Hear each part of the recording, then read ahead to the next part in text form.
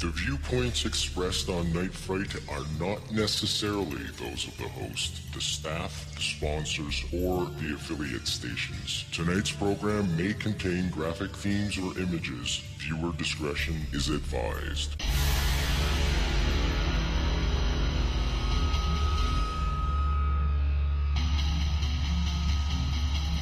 There is a time for question. There is a time for answers. There is a time to challenge. There is a time to speculate. There is a time for change.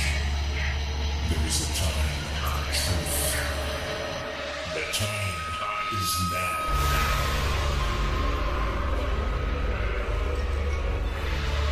Welcome to Night Fright, your voice in the dark for paranormal and conspiracy.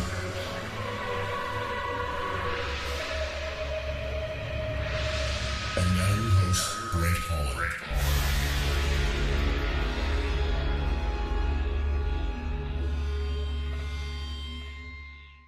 Showtime! Welcome one and all to Night Fright. I'm your host, Brent Holland. Get the coffee going, get the tea going, get a beverage of your choice going.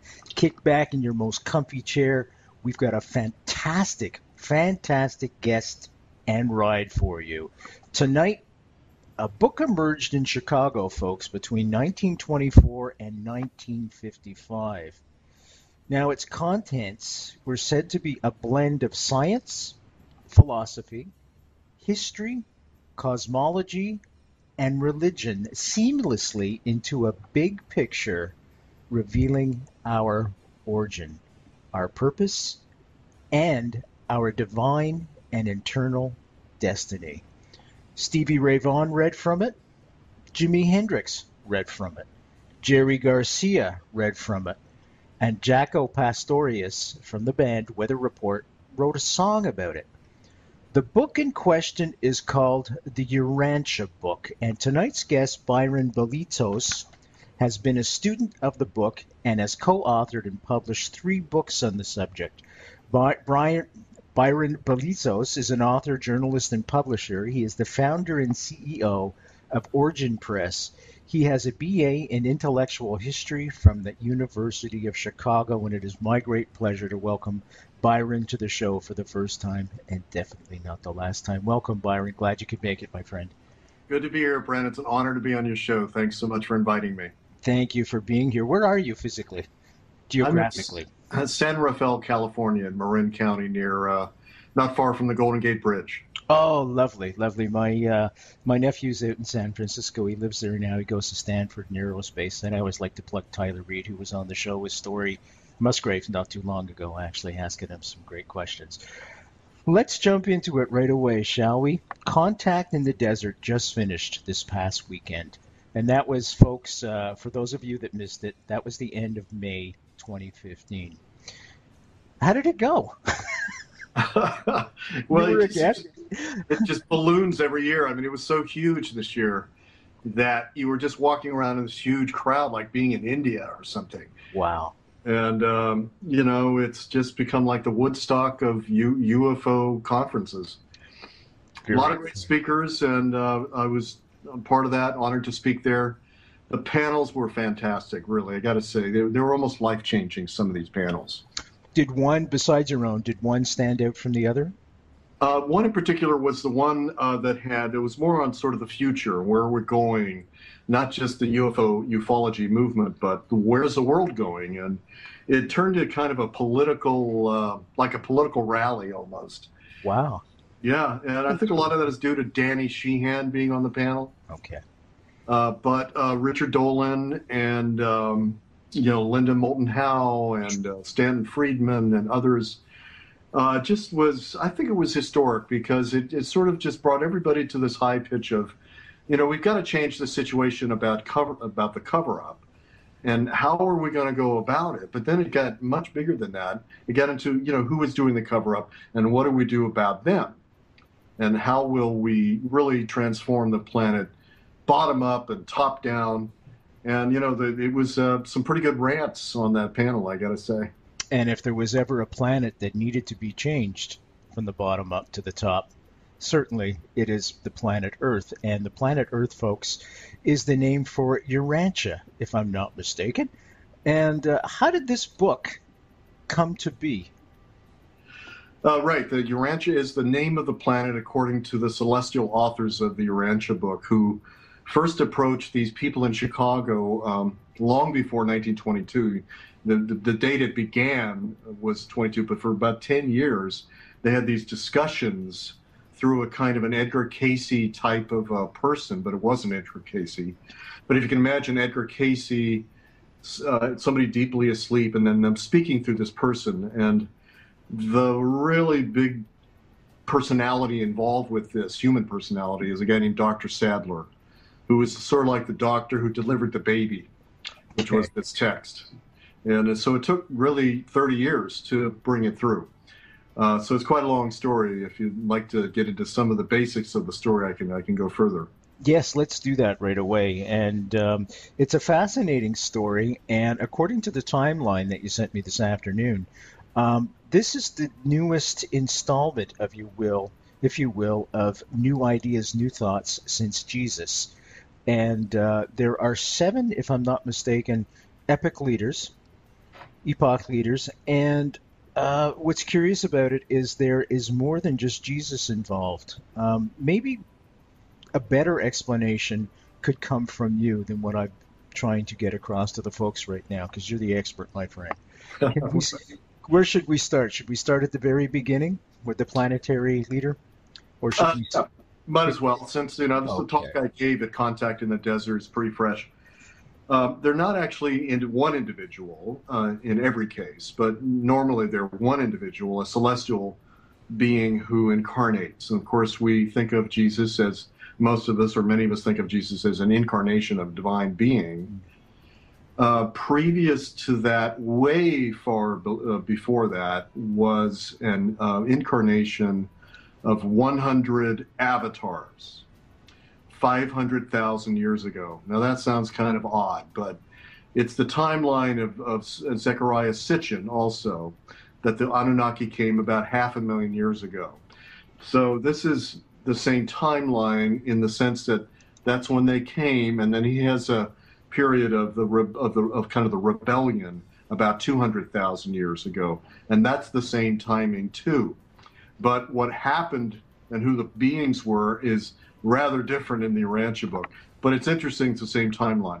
So the first group that came, these on a normal planet, what happens is apparently every normal planet has a capital city that is founded by higher beings who incarnate. And we are an anomalous planet in every way. So we had such a capital founded 500,000 years ago by these beings who incarnated, 100 of them, along with the main personality was unseen. He was not incarnate. And this is like the general manager of the planet in the celestial realms. Byron, could I just interrupt you for a second? And when you see incarnate, are they spiritual beings, beings of energy, and they manifest themselves on this planet in a physical realm? That is correct. They take on human bodies. And that's a complicated story, but yes, that's what it is. It's a physical manifestation. They literally build their bodies for them, and they inhabit them, walk into them, you might say. So just to jump ahead, so imagine then that there are these 100 beings with a kind of celestial entourage, and they actually built this capital city it's on the Iranian coast it's the Persian Gulf area, right on the coast there, and that city is under the waves. There can be discovered, according to the authors of the Urantia book, but it went down below the waves a long time ago because they had a rebellion in the celestial realms, and this is the rebellion story, which is at the heart of the Urantia book. So jumping ahead 300,000 years. So the rebellion of the celestial realms caused pandemonium in this city. sounds like a fictional story, doesn't it? But this city split into two groups. One group went north, and the other group remained in the Mesopotamian area, near the Tigris and Euphrates, actually. So these two groups were in opposition, but the sort of the good guys who remained with the divine plan were not at all warlike, but the so-called bad guys began to interbreed with the humans, and that's the source of the legend of the Nephilim. So this is, garbled in story that comes down in the Bible, but these beings were superhuman, these avatars. I mean, they looked human, but they were superhuman, and they interbreeding with the local tribes created a new race, and then this new race is called the Nodites. And in the Bible, there's a line about the Nodites where you may recall from Genesis, where Cain leaves and goes to the land of Nod. It's called the land of Nod, and gets a wife. But that's kind of impossible because there are only three people living on the planet, according to the Bible: Adam, Eve, and Cain. So how did he get a wife? And who was living in the land of Nod? Well, that's the land called that was run by this guy named Nod, who was one of these avatars who went to the dark side. So you've got this this civilization of hybrids, basically. And then this is my belief, and it's not stated in the Urantia book, that they become the source of the Illuminati bloodlines. And so, meanwhile, sort of the good guys in this group, led by someone named Van, are an alternate civilization. So there are two civilizations sort of facing off. And Van's group had the Tree of Life. Now, this is another thing that sounds like myth, but the Urantia book says that there was really a Tree of Life, which had fruit, and if you ate the fruit, you would have immortality. But that was just like a tool that came with the avatars from a higher world. It's an actual bush that produces fruit that if you eat it, and if you're an avatar, you live for an eternity, eternal life, because the avatars are supposed to be on the planet forever as the teaching core of the planet for all the tribes and all the nations. Well, this whole thing fell apart, but the tree migrated, went north with Van and his associates, and they lived for a very long time until the second great epical event happened, according to the Urantia book, and that's the advent of Adam and Eve. So the advent of Adam and Eve is the second, so again, this sounds like a crazy Bible myth, Adam and Eve, but the Adam and Eve are actually very important in the history of our planet because, again, every planet has this dispensation where these higher beings incarnate. In this case, a couple, and they're called Adam and Eve. On every planet has their own Adam and Eve, right? So they incarnate to not so much to teach, although they are teachers, but to interbreed. Again, it's this interbreeding theme. And they bring a higher genetics. It's a human genetics, but it's a higher genetics. And so our human genes are evolving over, thousands, hundreds of thousands of years.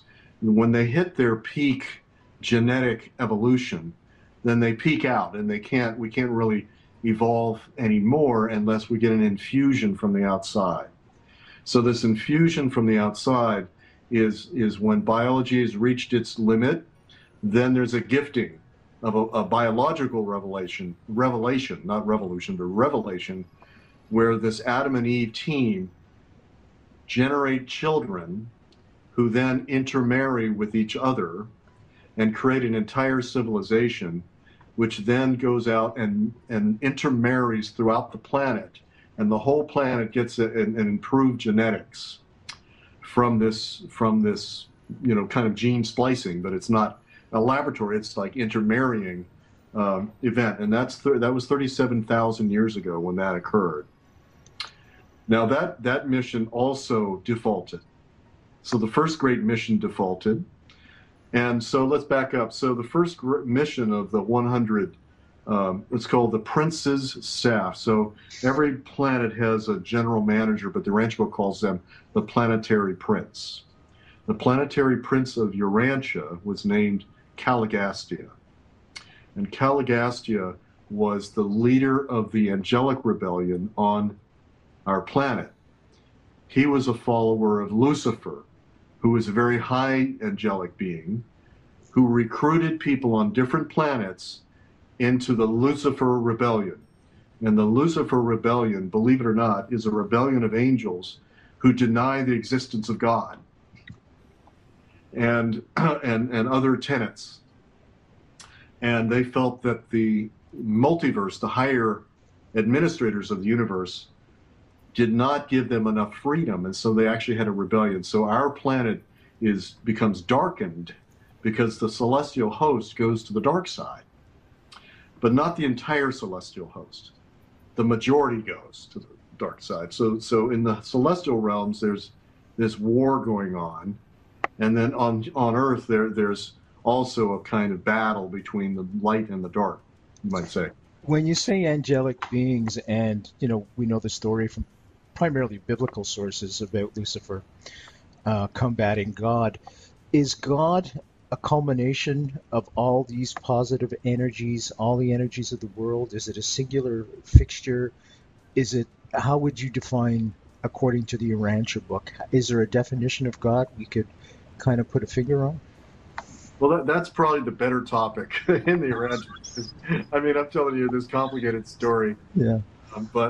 Yes, let's go for a moment into that, because the Urantia book is a major gift to people who are theologians, because it opens with chapters that are a revelation of who God is and what God is.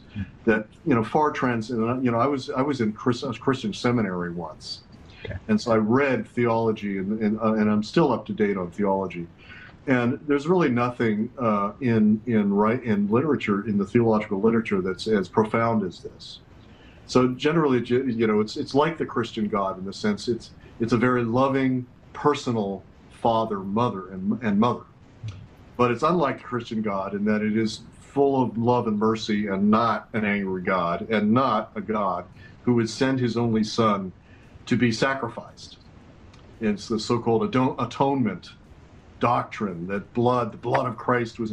So it says, that's a kind of a barbaric doctrine, that God has to have ransom his own son in order for God to love us. God already loves us. And so the mission of Jesus was not for a sacrifice, but for something else. But there's another part of the theology, the Urantia book, which is very important, which is that God is an evolutionary God. In other words, God is existential and infinite and eternal, but there's a part of God that evolves with us. So it's very intimate, because God indwells us as an inner light that's literally God within us. Just like the Hindus would say, the Atman is within us. And this part of God experiences our growth.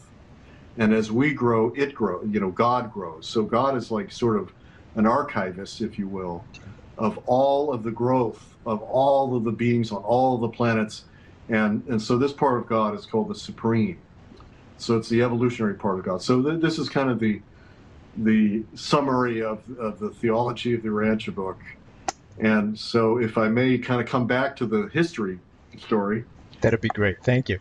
Yeah. So with that background, it's important because it's very, very, very rare for a planet to have rebelling angels. I mean, it happens 1 in a million, and because it's such a loving universe. So, but there's angels have free will too, and they have the freedom, and they wouldn't be free if they couldn't rebel. Just like your children wouldn't be your children if they didn't rebel now and then, because they're exercising their sense of self, and so. We're all still being loved, even though we're rebelling. So they were permitted to carry out this rebellion until they were adjudicated, and we'll get to that later. But the Lucifer and his minions were doing this rebellion work throughout their local domain, and most of the planets did not go for this. They rejected it, but 37 planets did. So in the local group of inhabited planets, 37 joined the rebellion.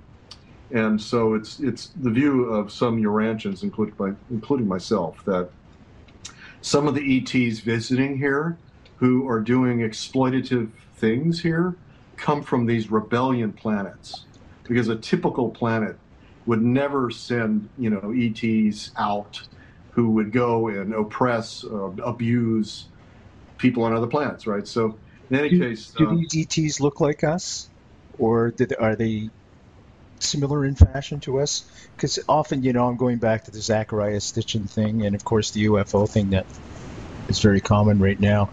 They say there's 7 species of ETs, and they start naming the reptilians, of course, and the Greys and the Nordics. Does that play into it at all, or am I going off base here? Yeah, it is the case. There's all kinds of, and they don't literally say reptilian, but they say that on inhabited planets, and there are billions and billions of inhabited planets, actually trillions, according to Urantia book, all have humanoid beings. And on some planets, they don't have an atmosphere. But they're called non-breather planets, where they don't breathe, but they take in photosynthesis, actually. So on those planets, they look different from us.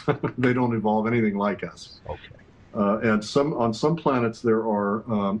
but they all have the godly spirit inside, is that correct? By definition, if they're humanoid, they do. Okay. And they're all part of God's universe. And so, yes, and there's many types, and some are tall, some are short. If the planet is really big, then they have to be really short because there's too much gravity. If the planet's smaller, then they're taller. So that's why some ETs are tall and some are short. And it has wonderful chapters about life on other planets. I mean, everybody should read those that are interested in ufology, because it has a whole chapter on government on another planet, how they run their government. They have like a kind of a socialist government on this planet. And so ETs are hovering around all of this thing, all of this. You have to move to Canada for that. I'm just kidding, folks. I'm just kidding. But we do have Medicare. Right, exactly. That's why I tried to move to Canada. I tried to get a job in Canada. Right on, buddy. Several reasons. During the Bush era, I tried to get out of here. I almost got a job in the mining business, believe it or not. Is that right? Where?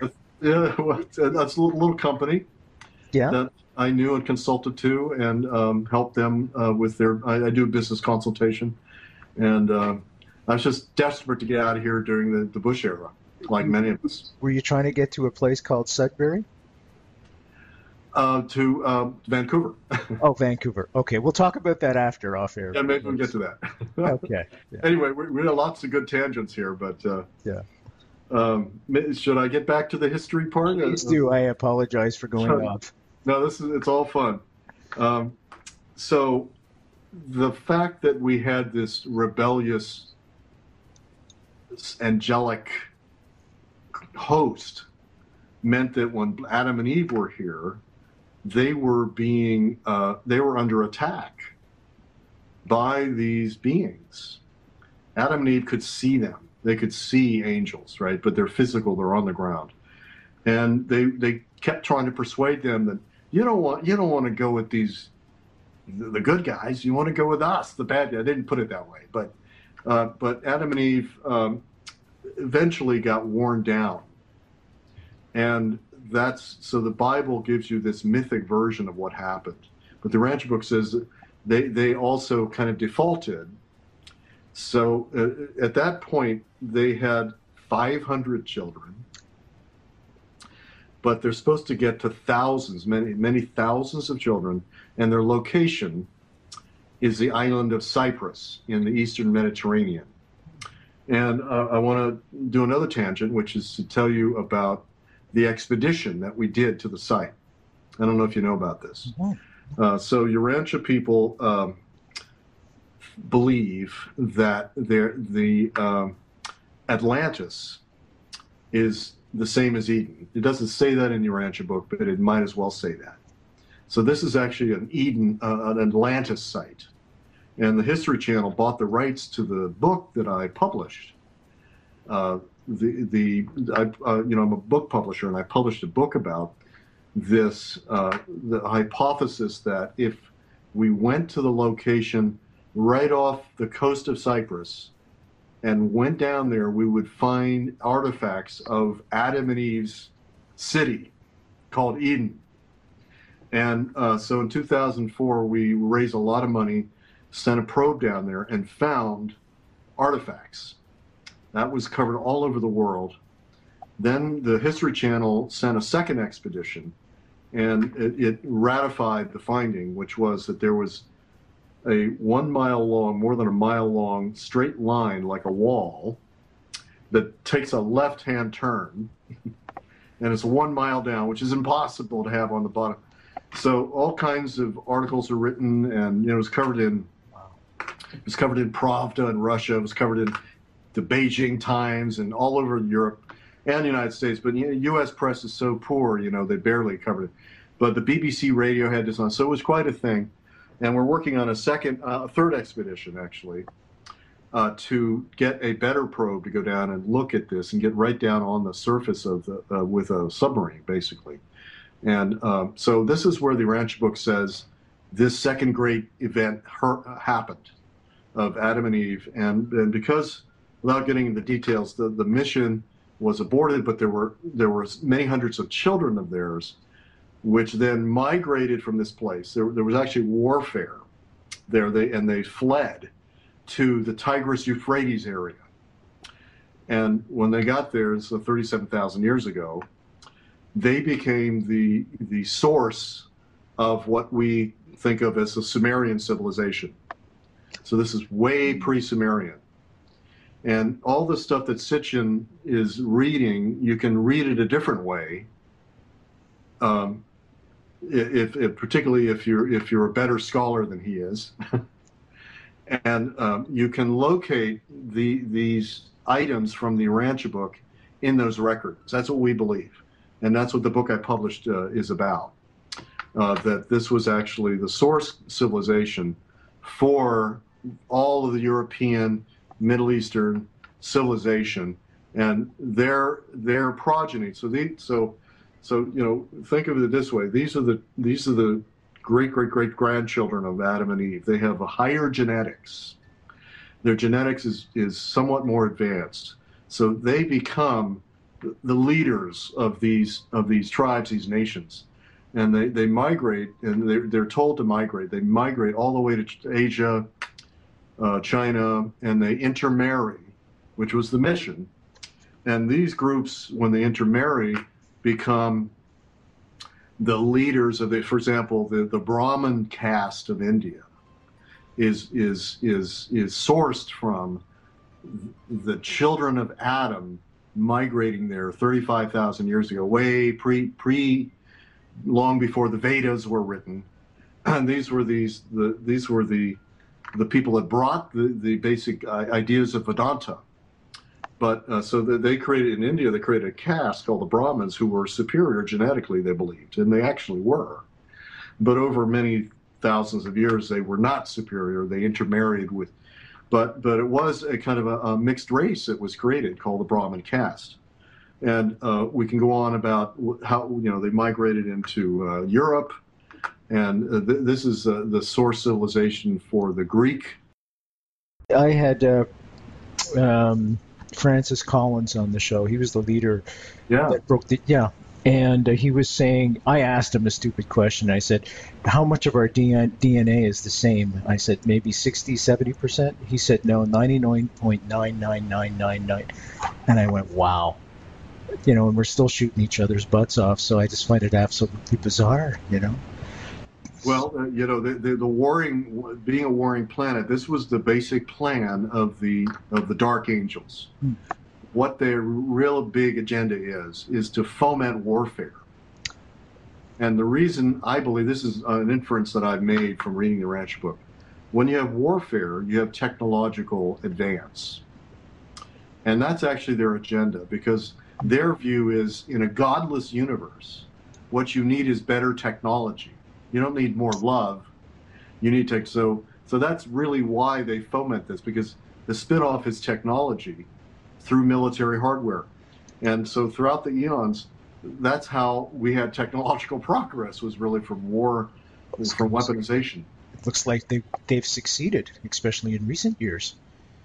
Yeah, and to me, they're still working behind the scenes. But when we get to the sixth epoch in my history here, you'll see what happened to them. But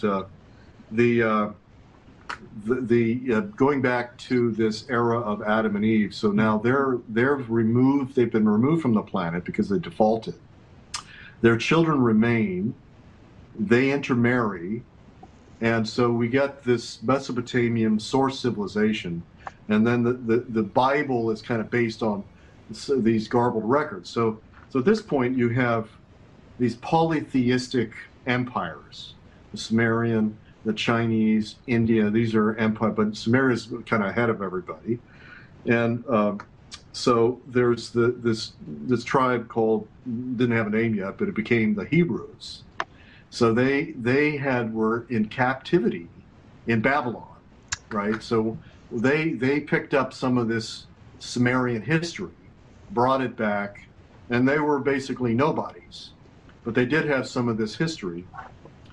And they experienced the third great event, epical event, an epical visitation, which is also of record in Genesis, which was when Abraham was initiated by Abraham was initiated by Melchizedek, a guy named Melchizedek. So in the Bible, you learn about Melchizedek, and New Age people make this big thing out of Melchizedek, this mysterious being. The Rancher book has about 100 pages on who this is. Wow. And this is another avatar incarnation, but from this point on, all of the epical events, all the visitations are emergency visitations, because everything's gone to pieces. There's no capital city. The Adam and Eve project failed like 80% failed. There's just chaos and warfare. So the Celestials said, well, we've got to have a great world teacher, and we've got to have a community that receives him. And then we've got to have yet another big teacher, and that will be called the Messiah. So the first guy that comes is Macavento Melchizedek. That's his name. So his first name is Macaventa. And he approaches Abraham, just walks into his tent and says, "Hi, I'm Melchizedek. I'm the great priest of El Elyon." And Abraham, is startled, but they create an alliance. And so that's why Abraham becomes such a great warrior, because he's got this guy backing him. And they create a community in a town called Salem. And Salem becomes Jerusalem. Mm. And this is 2000 BC. So Abraham creates this community of people who are students of himself and this mysterious being Melchizedek, who teaches for like 100 years, and then one day he just disappears. So he had created the Hebrew lineage, and he introduced monotheism. So at this point, you don't have monotheism, you have polytheism. So they had to have a monotheistic community that could receive Christ. Because you couldn't, if you have Christ incarnating and everybody's believing in all these different weird deities, it ain't going to work. So they needed to have a monotheistic civilization. Well, the Hebrews kept diverging from the teaching. That's why they had the prophets. And the prophets of the Jews had Melchizedek in the etheric realms whispering to them, I am your God. I am, your nation was created by me to receive the Messiah, basically. So, after, hundreds of years, they have a really great civilization in, there in Jerusalem. So that's why Jesus was sent. So that's the fourth great visitation. When you have a being of the order of Christ come to a planet, it's extremely unusual. Because we were 1 in a million planets. We were a planet that went dark. So when It's funny, I was going to ask you that, Byron, whether or not every planet has their own Christ, if you will, or someone of that nature. But as you said, these were emergency things that were taking place here? Yes, it is an emergency and it is an ad hoc visitation. But every planet eventually will have a being who comes from the domain, think of it like the seventh heaven, who comes from this very, very high place. And when they incarnate, they're obviously deities. Okay. And so then the civilization rallies around this world teacher. But Urantia, our planet, didn't rally around Christ. They killed him. And so that's how dark this place is, because this is a deity incarnating who, according to the Urantia book, is a creator being. If you're a creator deity, it's really rare that they incarnate, but he came, because they're so loving and merciful, they'll go into the worst places.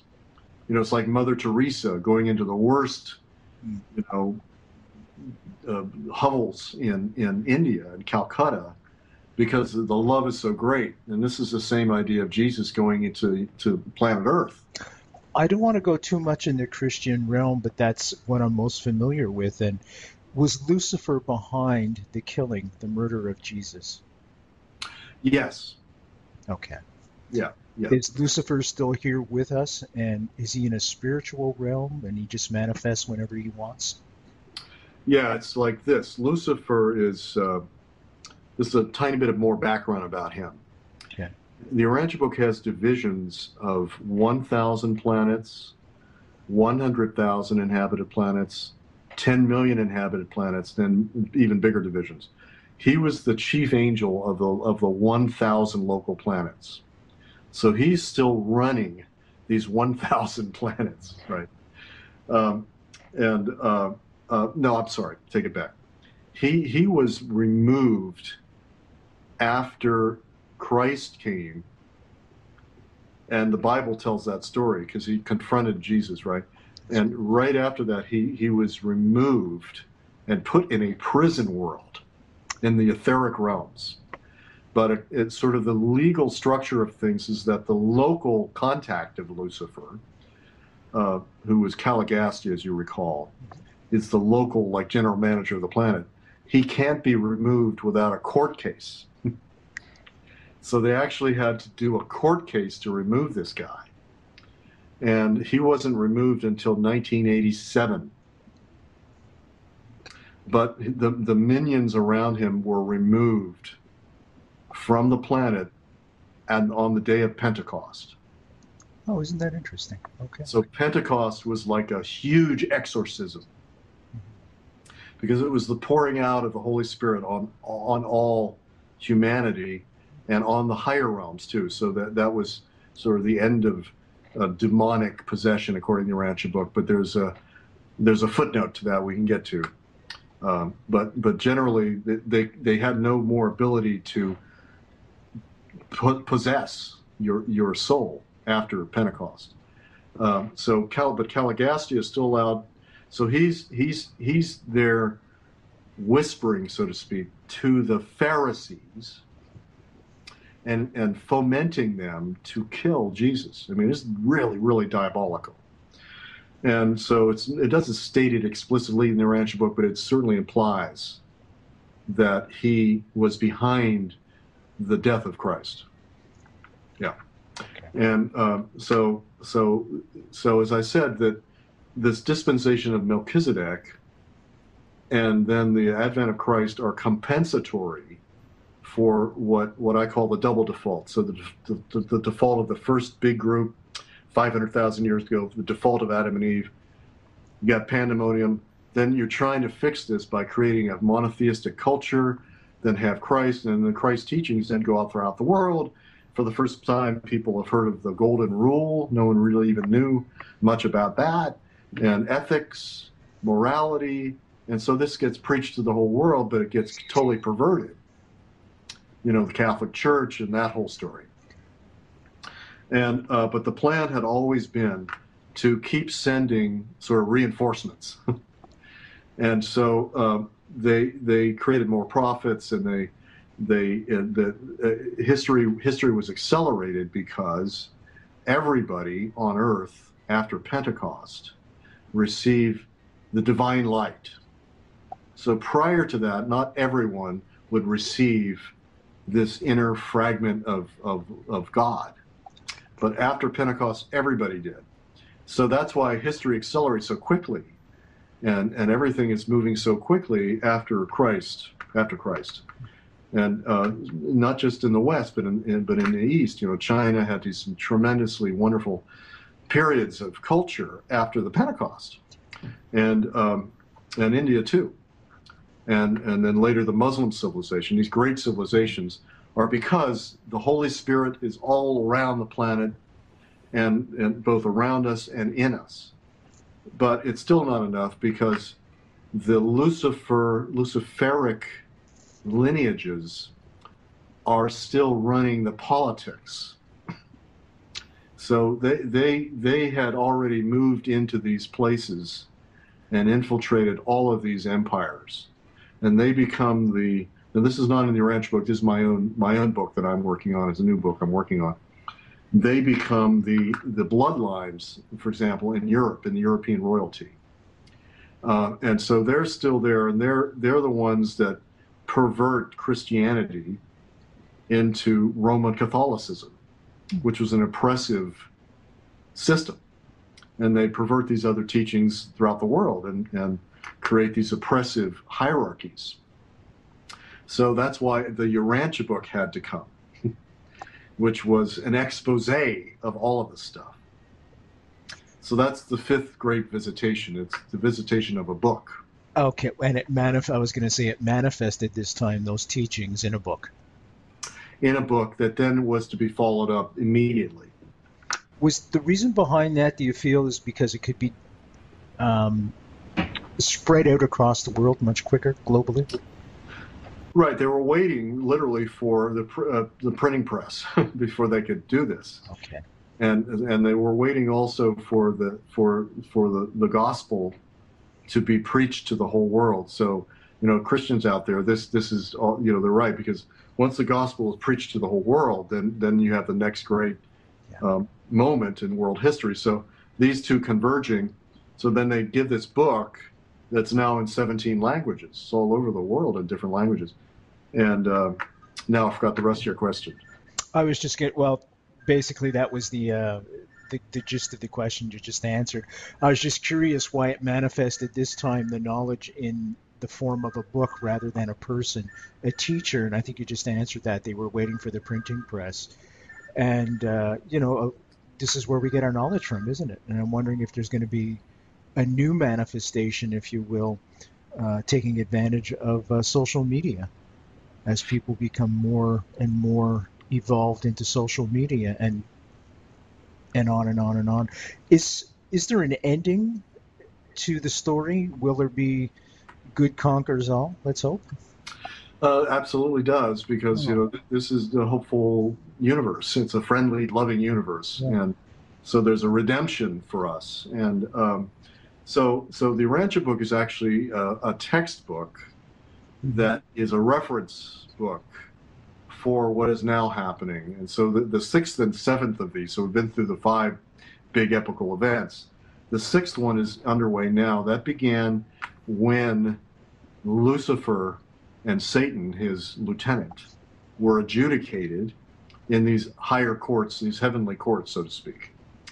When they were adjudicated, they had a choice of being going to rehab in a heavenly rehab place, or in effect doing kind of a suicide. It's like snuffing themselves out. Yeah, it's like being handed a gun and say, shoot yourself, because, you choose even if you're Lucifer and Satan, you choose your fate. So they both chose to snuff themselves out, so to speak, at this point in 1987. So once that happened, then the planet Earth was no longer a dangerous place. And this includes Caligastia. So Caligastia was also adjudicated, and he also exists no more. So with him removed, then the planet comes out of quarantine. I forgot to tell you that all this time we're in quarantine. And there's a lot of people are talking about that we were quarantined. And even the Chronicles of Narnia from C.S. Lewis talk about that our world is quarantined. So the quarantine is now lifted. Once it's lifted, then you can have interplanetary communication. So once you can have that, then you can have channeling. So there was channeling prior to that, but according to the Urantia book, anything that was channeled prior to that was very ad hoc, because there's really no circuitry, so to speak. There's like no phone lines where someone in the etheric realm can contact you, unless it's diabolical, or they're lower beings in the astral. So the astral belt is already local here, but higher etheric realms are not local, and they can't get in to speak with us. So that's why we have this plethora of channeling after that point. But in the Urantia movement, there's a vast amount of channeling now. And so those are the book that I sent you is one of those. Okay. It's transmission. And so then there's one more stage, and that's incarnations will occur again. Okay. Yeah. And there'll be a world teacher, and it's imminent. That's why I'm getting so active with this, because it's an imminent event of an incarnation, almost of the order of Christ. Are there prophecies that are inside the book of Urantia as well? As there's prophecies inside the Quran, there's prophecies inside of the Christian Gospels, and there's also prophecies, of course, in the Torah. Are there prophecies also that we could look at inside the book of Urantia?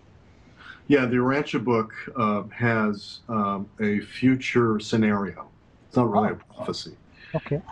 It's not poetic like the prophets are poetic. You know what I mean? It's not a charismatic person giving you a prophecy. It's like a textbook saying, this is what we have planned for you.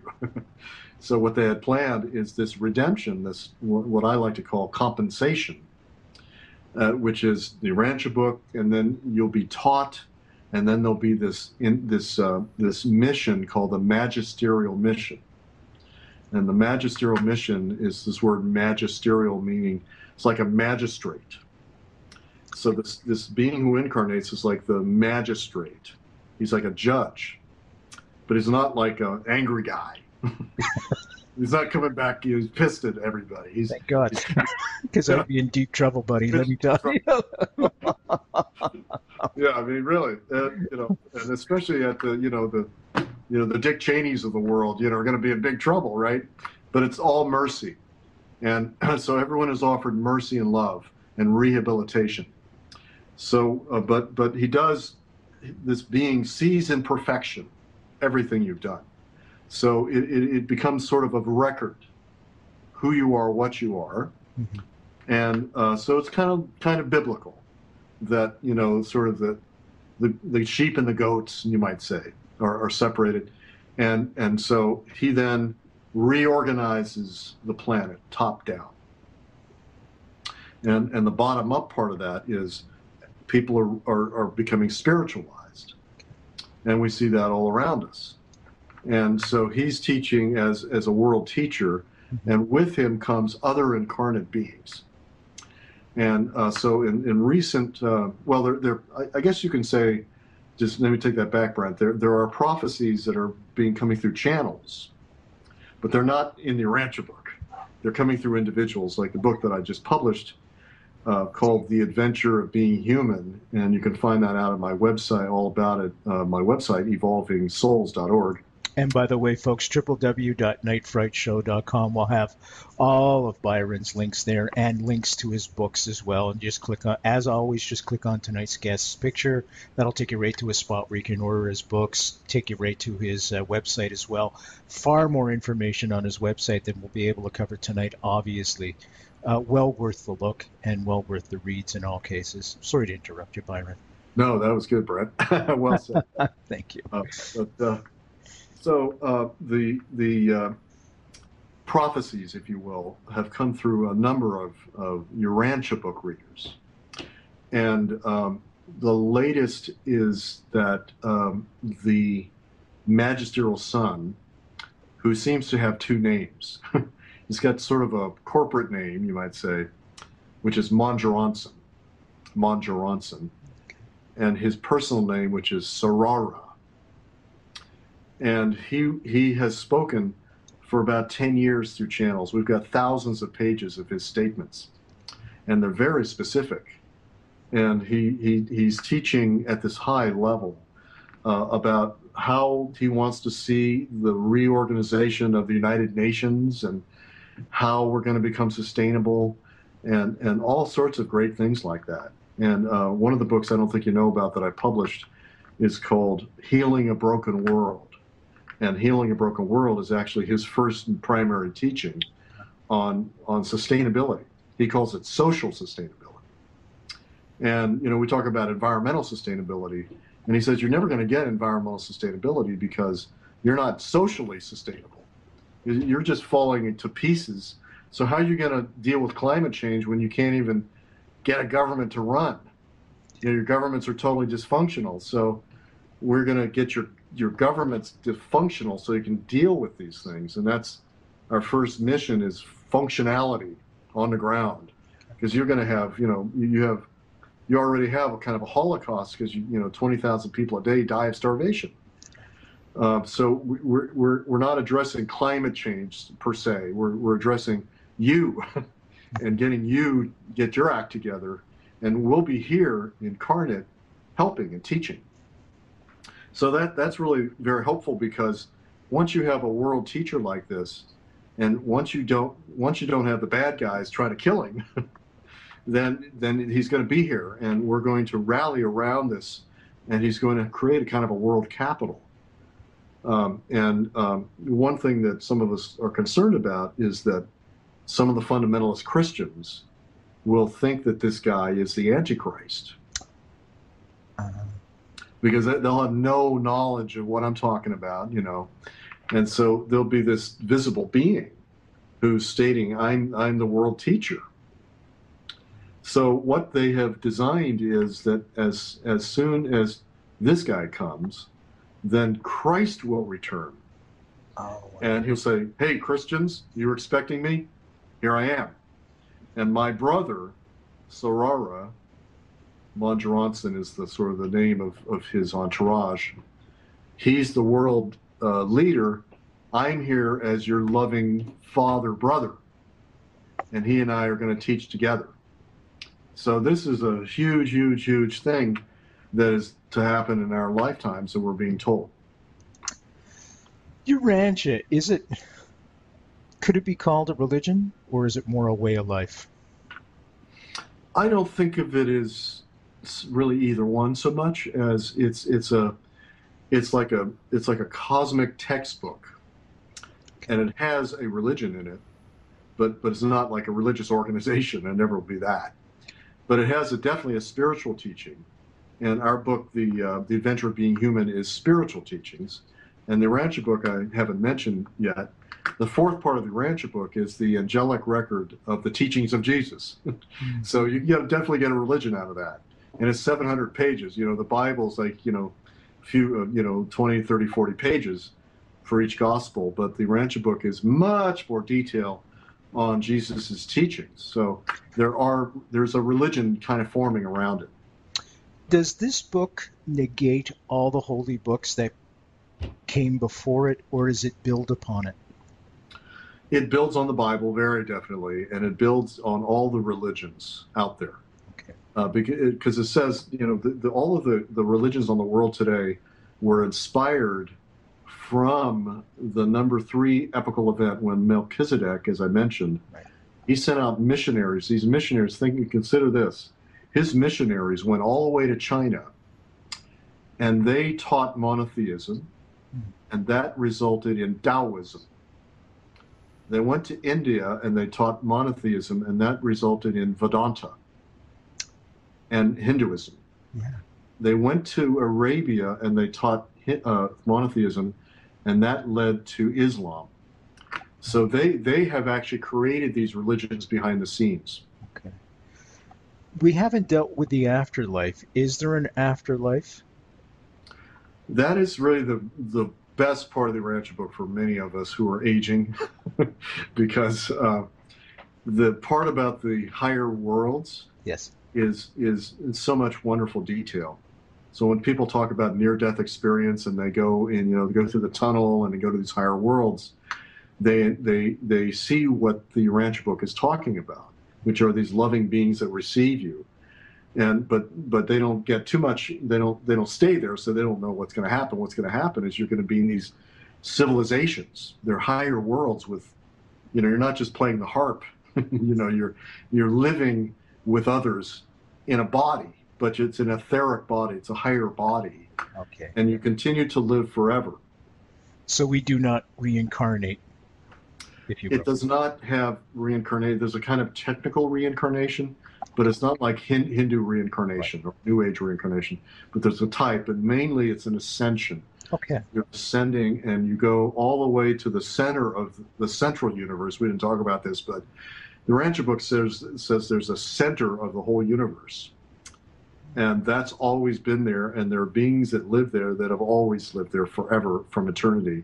And we're going to go there, and that's our goal, is to go to this central universe, which is like the highest heaven.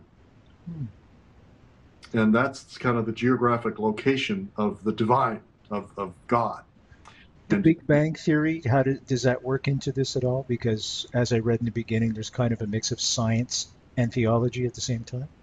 There's a tremendously interesting science section in the Urantia book that is everybody's wrestling with, because it says that there's not a Big Bang of the biggest bang, but there are little bangs. Oh, okay. Yeah, and so that's how they create what they call local universes. Yeah, so there isn't a Big Bang, because the Big Bang is really kind of a silly idea, although there's lots of proof that there was some kind of bang, no doubt about it. But that the universe, so imagine it this way: there was this mother universe, and it created these other universes out of itself that are in time. Okay. So time, but there's eternity in the center. The time is on the periphery, and those are all the galaxies that are out there. And the Urantia book was talking about, millions of galaxies long before people knew there was more than one galaxy, in the 30s. Yeah. And so its science is definitely prophetic, and anyone interested in that topic. There's our music. Gotta go, my friend. I'm so sorry. Thank you so much. Byron Biliotis has been with us tonight, folks. www.nightfrightshow.com. Click on tonight's guest book cover. That'll take you right to a spot where you can order his books, go to his website, and everything else. Thank you, Byron. Thank you, Brent.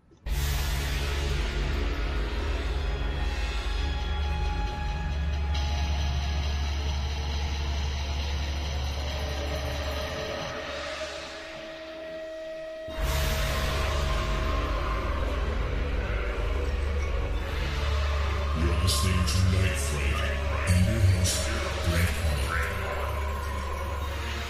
The time is now. Your voice on the ground for paranormal and conspiracy.